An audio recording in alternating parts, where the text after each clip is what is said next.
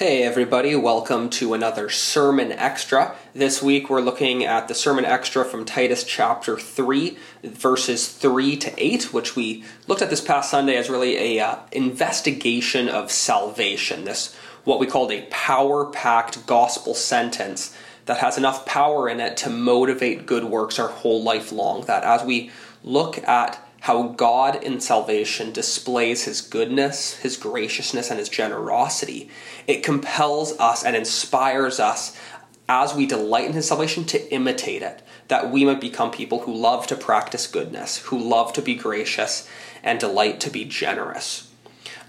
Two things I want to zoom in on this week, but first I should just note that you might have noticed there was no sermon extra last week, and if you see that happen, it's probably just because I didn't have anything extra to say. I might have laid it all out in the sermon, and so there was no real other thoughts on my mind. So that's why there wasn't one last week.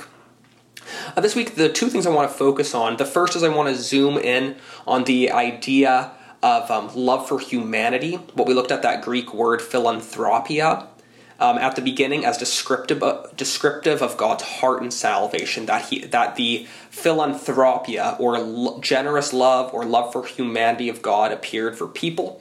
And then second, I want to look at this text through the lens of systematic theology and see what it tells us about the Ordo Salutis, which we'll get to. So hang on to your seatbelts. So first, we were told at the beginning, this text says that when the goodness and philanthropia, or love for people, of God appeared, he saved us. As we said, that part of the heart of God in salvation is out of this philanthropia, this Greek word that means love for people. And I really see in this the idea, of course you hear the word philanthropy, and if you trace the origins of the word philanthropy etymologically throughout history, you see that it comes over time to gain that more financial, charitable giving context that it has today. So this word originally did not have this financial association necessarily with it, which for us I think is best understood in the idea of altruism, which is defined as the practice of selfless concern for the well-being of others, or devotion to the welfare of others, what we in Christianity might often refer to as love for neighbor. And I like this idea of altruism because I think love for neighbor can often be a nebulous concept to us. It might seem like, I just have to have a charitable disposition in my heart towards my neighbor, or just not hate them. Or if it's like the Good Samaritan, if they're dying on the side of the road, I should help them. But this idea of altruism means that we ought to have this self-denying, selfless concern that other people have good done to them, that their lives flourish, to be devoted to the welfare of others. And I was convicted thinking of how just little I feel like we often focus on this concept of altruism in the church. And it's really been an idea co-opted by our secular world. It was interesting, I was listening to a podcast recently with the founder of an organization called Give What We Can. They have a website, givewhatwecan.org, and it's part of a movement what's called effective altruism. And effective altruism is a philosophical movement that's current, originating from the work of Peter Singer. And the basic idea for them was, hey, we want to be able to do the most good for the world with giving the least amount of money, or like what gets you the biggest bang for your buck charity-wise. They're like, you could spend $30,000 to improve one person's life a little bit, or what if you could spend $30,000 to improve 3 million people's lives a little bit? So they really focus on giving to things that they think have the biggest net effect. So they've discovered things like malaria nets. You can save hundreds of lives for not that much money. So that's kind of the goal of people who believe in effective altruism, is that we want to do as much good as absolutely possible. And there is something good there. I think they miss in Christian ethics that we do understand circles of obligation, that you have a greater obligation to your family first, then your church, then community, than necessarily everybody in the world equally. But there's this heart that just wants to do as much good as possible, to improve the lives of as many people as possible. And it's interesting just the connections and similarities we see to Christian charity and generosity in this movement. The founder was, as he was thinking through these ideas, he found himself wondering, how much should I give away? If I could improve so many other people's lives, where does it stop? And he slipped into what we in Christianity have often called poverty theology. That's just, well, I could live on less. I don't have to own a car. I don't have to own a table. I don't need to own more than one shirt, whatever it is. And Spurgeon talked about this, how saying, if a silk handkerchief is too fancy and too expensive to own, then you'll downgrade to a cotton handkerchief, and then you'll realize that's too much, and you'll downgrade to this kind of fabric, then to this kind of fabric, and eventually you have no handkerchief at all. And it's really this thought of, where does it stop?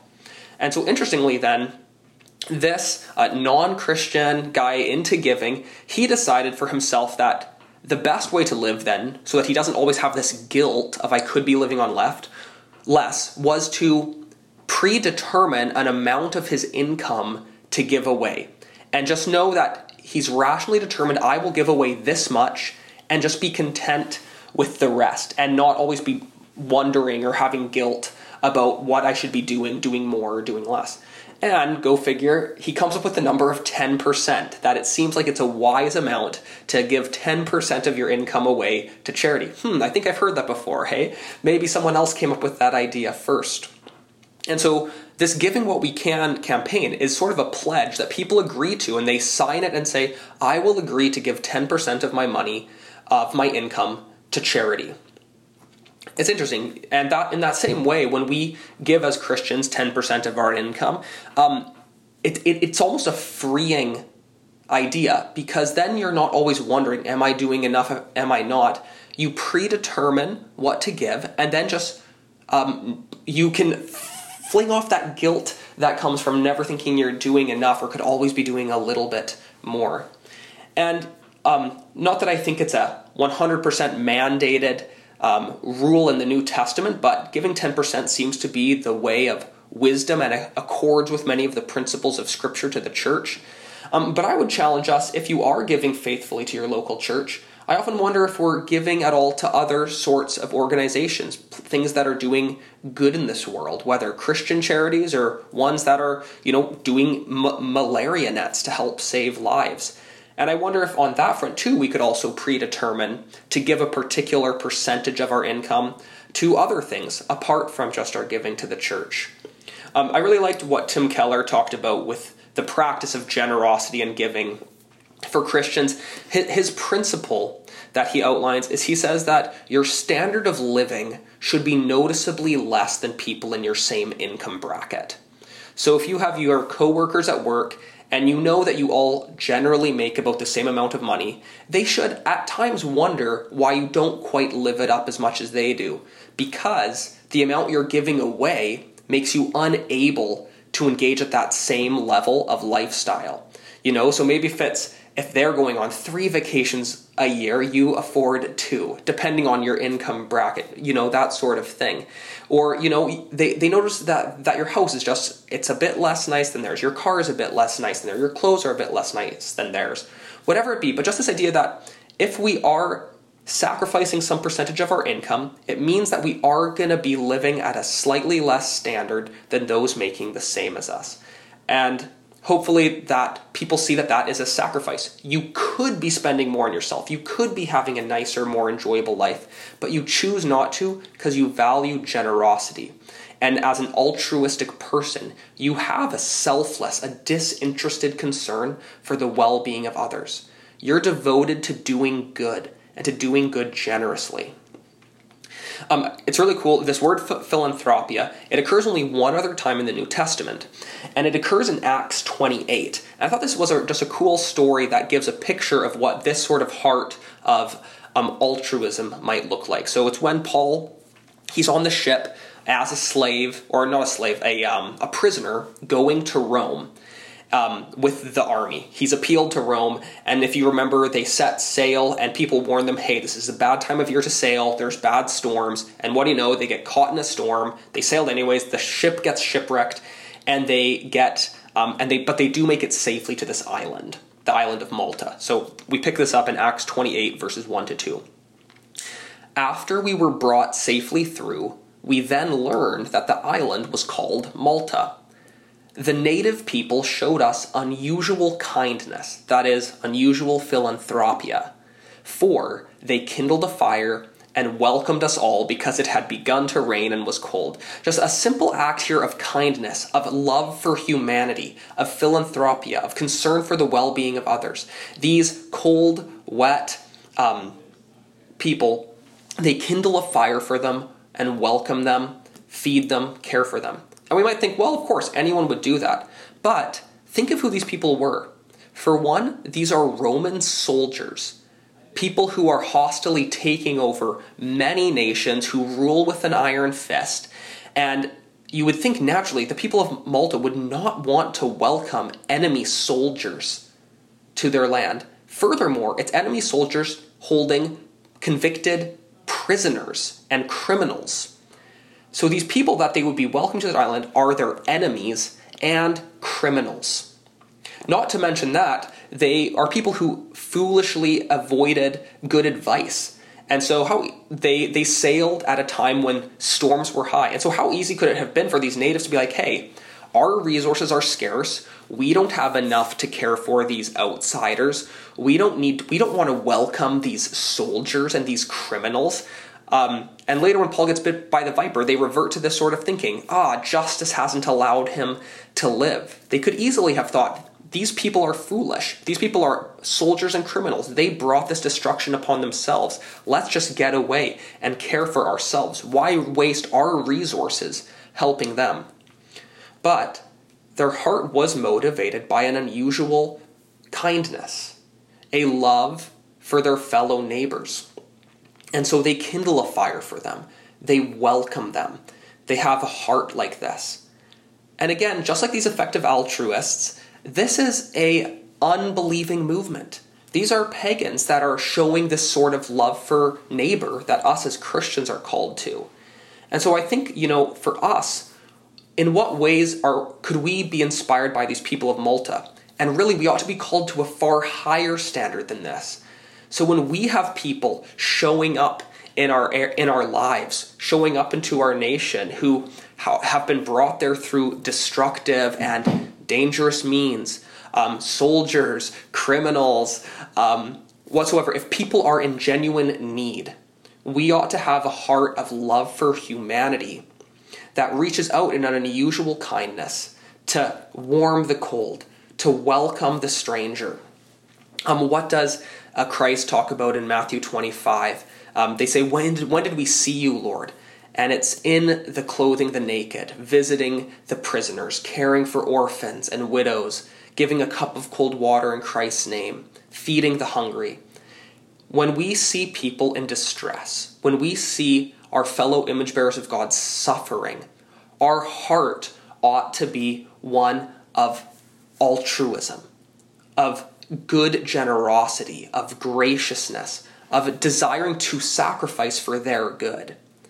And now, although I believe we should be able to agree that this should be our heart disposition towards everyone, the questions do come of application, especially when we're looking at really big things on a national scale or a statewide scale. The question becomes, well, what is the most loving thing to do in the situation? What is the kindest way to treat people? And those are questions up for debate. People come to different conclusions on what sort of methodologies, economic policies, immigration policies might do best in these sorts of situations. But I just think we have to be so agreed in our heart that we want God to work a deep philanthropia in our hearts, a love for humanity that whatever we think the solutions might be, that we have a deep care for the sufferings of others. Because we have more motivation to this than anyone. God showed this great love for humanity in paying the highest price of his own Son, of meeting us in our undeservingness, in our sin and hostility to God, while we were his enemies. Like we're told in Romans 5:6, while we were still weak, at the right time, Christ died for the ungodly. For one will scarcely die for a righteous person, though perhaps for a good person one would dare to die. But God shows his love for us, in that while we were still sinners, Christ died for us.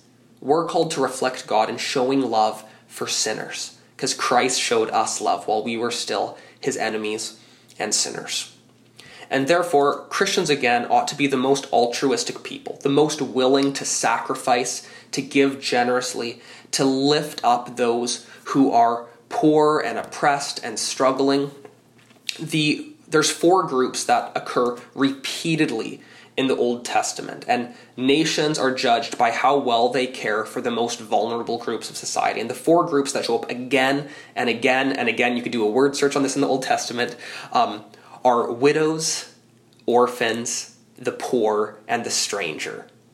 Widows, orphans, poor, and stranger. And this even that continues through the New Testament. And so we especially show our love for humanity when we reach out to those that can't really offer us anything in return, who don't have the resources to invite us back. As that parable Jesus told said, like, don't invite those who have as many means as you and could invite you back as a house guest. Go into the highways and the hedges, invite the poor, the lame, the blind, the maimed, and then you'll have treasure in heaven. So let's be challenged to that. Okay, that was part 1. I wanted to look at the idea of Christian altruism. Secondly, I want us to take a systematic theology look through this text. There's different ways we can approach scriptures. 4 of them mainly, and this is really the 4 schools that they teach in a seminary. So the first way you look at a text is exegetically. You practice exegetical theology, which is looking at the original languages, parsing the grammar, looking at the context. And the goal here is really just to ascertain the meaning of that specific text. Secondly, you could look at this text in a way of what we call biblical theology, putting it in the context of the whole Bible, seeing how this text connects to what comes before it, seeing how it connects to what comes after it in the historical narrative of Scripture. How does this relate to creation, to fall, to redemption, to the covenants, to glorification? Then you can look at it in what we call a systematic way, to practice systematic theology, to say, where do the topics or ideas of this text pop up other places, and how do they inform each other? So how could we create a systematic, comprehensive picture of this idea throughout Scripture? And lastly, you could look at it through the lens of pastoral theology. How does this apply to my life? How does this apply to the church? And this text in particular is packed full of systematic theological connections. And the part of theology that this really connects to is our soteriology, or doctrine of salvation. And particularly here, it gives us a really concise idea of what we call the Ordo Salutis, just a fancy Latin way of saying the order of salvation. And so in Reformed theology, when we look at salvation as an idea, we see that salvation encompasses many different parts, or there's many different blessings or works of God attendant with salvation. Salvation is kind of a comprehensive term we use to describe all the good things God does for us in Jesus. And we talk about an order of salvation, or an Ordo Salutis again. And what this is, it's not necessarily a perfect chronological order, like this happens, then this, but it's a logical order of salvation. So if we look at it, I'll try to link to this in the show notes, but there's a really nice infographic from Challies' Visual Theology on the Ordo Salutis. And these are the ones he has, and this reflects a pretty generic Reformed order. Okay, so if we're looking at an order of salvation, what are the blessings God does for his people? We would start with election, that in eternity past, God chooses of his good pleasure some people to be saved. These are descriptions from Challies. Then calling, where God summons people to himself through the human proclamation of the gospel, so they respond in saving faith. Third, regeneration, how God secretly and sovereignly imparts spiritual life to those who have been called. Fourth, conversion, where we willingly respond to the gospel call, repenting of sin, placing our faith in Christ for salvation. Fifth, justification, that instantaneous legal act of God in which he declares that our sins are forgiven and Christ's righteousness is ours. Sixth, adoption, an act of God in which he makes us members of his family. Seventh, sanctification, a progressive, lifelong work of God and man that frees us from sin and makes us more like Christ. 8th, perseverance, that all those who are justified will be kept by God's power and persevere as Christians to the end of their lives. And 9th, glorification, that God will finally remove all trace of sin from the Christian and give him a resurrection body. So this order of salvation, all the way from election to glorification, is how we describe what God does for us in salvation. It's a logical ordering, if not always perfectly chronological. And we actually see most of these elements pop up in this text. And we didn't use these sort of terms in the sermon because it's more exegetical and pastoral. It doesn't do as much systematic theology. But if we were to look at this text through the theological categories of the Ordo Salutis, it's really interesting because it actually, I would argue that it encompasses all of them. All 9 of them. Well, actually 8 of them. I personally wouldn't put perseverance in the Ordo Salutis. I think that is a logical implication of regeneration, justification, adoption. I wouldn't really put it in its own category. So I would subtract that and just leave it at 8. And as a side note, it's helpful to note that the one unifying factor that connects all these aspects of the Ordo Salutis is union with Christ.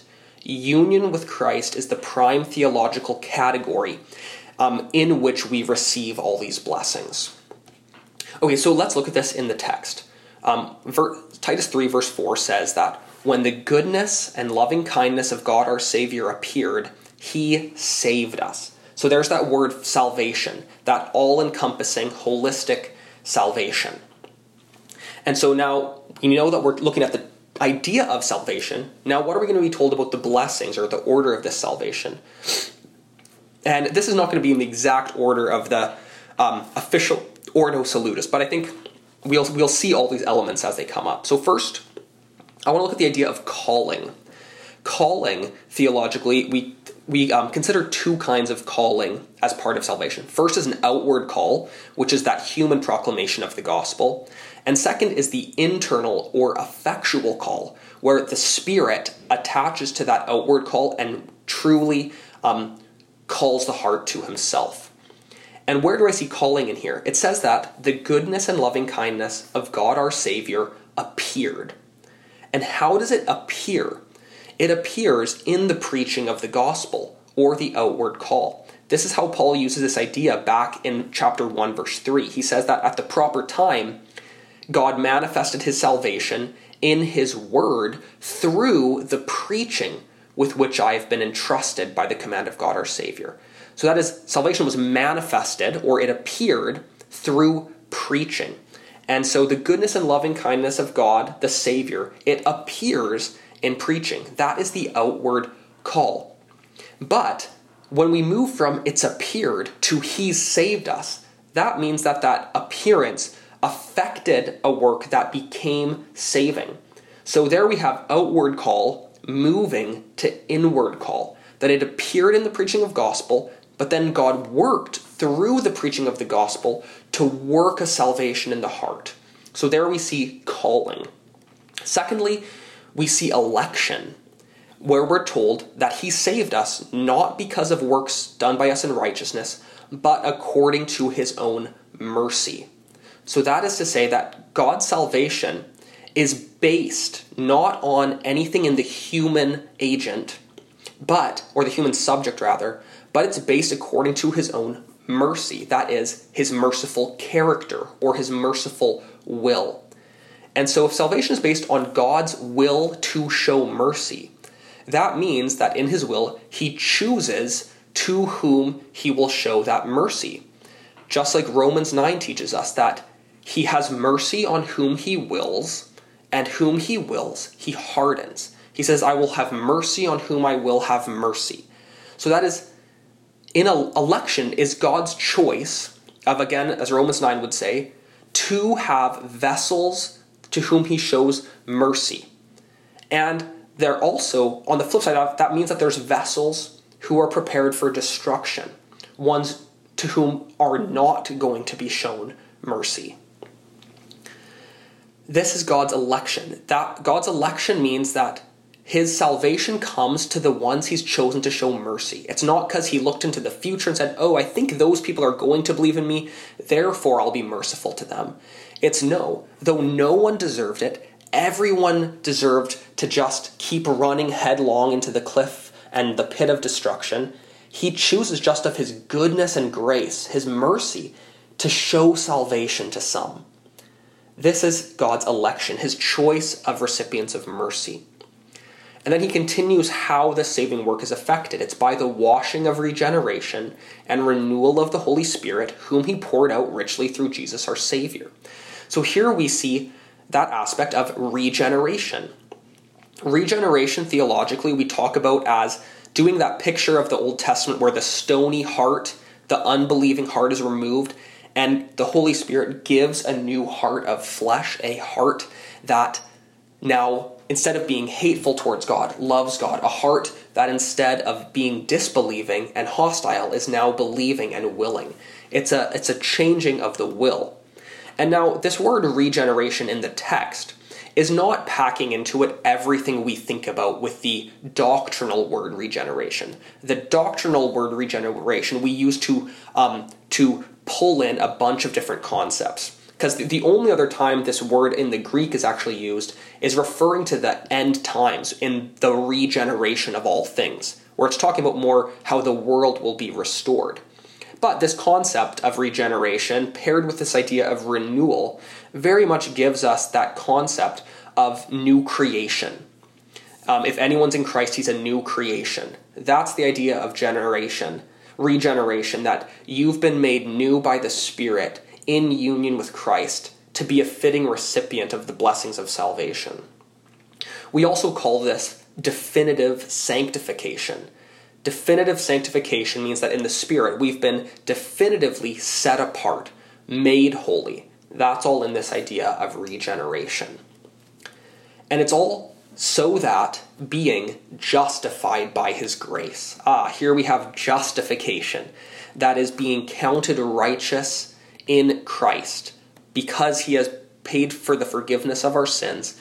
Justification theologically refers to our legal standing before God.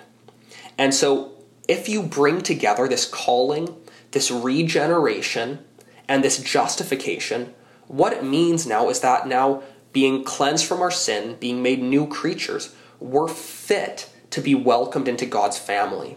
And so because of the work of Christ, we now, it says at the end of verse 7, so that we might become heirs. And who are heirs but the children? The children of the parents are the ones that get the inheritance. They're the heirs. And this harkens to that idea of adoption, that the Father welcomes people into his family through Christ, their elder brother, that they might sit at his table, be his beloved children. Adoption. And this is all according to the hope of eternal life. There we have the idea of glorification, that final culmination of this Ordo Salutis in the end, when we have eternal, never-ending life. Not just existence, but abundance, blessing, love, joy, peace. This is our hope. This is the end to which God has called us. And I think we see more, actually, even going into verse 8. Another element, I think we see conversion. Verse 8, the saying is trustworthy, and I want you to insist on these things so that those who have believed in God may be carefully devoted to good works.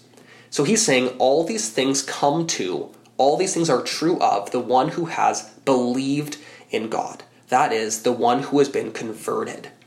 The concept of conversion includes two mirrored concepts, the ideas of faith and repentance. And the idea of conversion is turning around, doing a 180, leaving following after self on the road to destruction, and turning to follow God on the road of life. And faith and repentance are like two sides of the same coin. So if you imagine yourself walking down a road, and you turn 180, the turning away from the bad path is repentance, and the turning towards the good path is faith. There are two different ways to look at the same metaphysical concept in the Christian heart.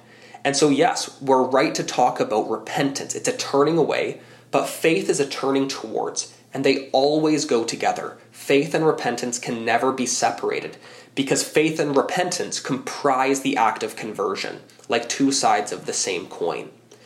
It's those who have believed in God. And to be believing in God is to be repenting of sin. They go necessarily together. And lastly, we're told that it's so that those who have believed in God may be careful to devote themselves to good works. Now, a careful devotion to good works is sanctification. Not definitive sanctification, but progressive sanctification. That is, all our life, as the blessings of salvation work, as we grow into, live up to what we've attained, we become progressively more like Christ in our actual life. We're seen in Christ's righteousness definitively before God's throne, but now in the actual outworking of it, we want to progressively become more and more holy, which is part of a careful devotion to good works, devoted to carefully keeping God's law, to loving God, to loving our neighbors, to worshiping and working, all for the glory of God. This is sanctification. And so you see there, we get 8 elements of the order of salvation in one sentence, which is why I said Sunday night, you've got to memorize this verse. Or this sentence. You've got to memorize Titus 3, 4-7, because it packs so much in it. But when the goodness and loving kindness of God our Savior appeared, he saved us, not because of works done by us in righteousness, but according to his own mercy, by the washing of regeneration and renewal of the Holy Spirit, whom he poured out on us richly through Jesus Christ our Savior, according to the hope of eternal, so that being justified by his grace, we might become heirs according to the hope of eternal life. This saying is trustworthy, and I want you to insist on these things so that those who have believed in God may be careful to devote themselves to good works. In that one sentence, or I guess 2 sentences if you include verse 8, you have calling, election, regeneration, justification, adoption, glorification, conversion, and sanctification. What a beautiful truth. What a great and glorious God we have. And these are the qualities. All these things are every aspect of salvation. Each one of these, it reveals God's goodness in meeting our greatest need.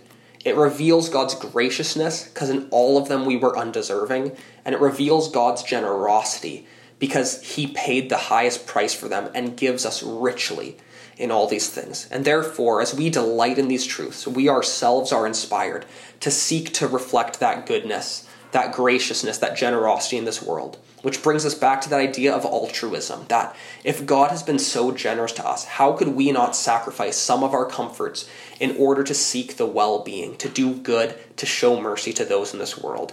As Christ says to his disciples, freely you've received, freely give.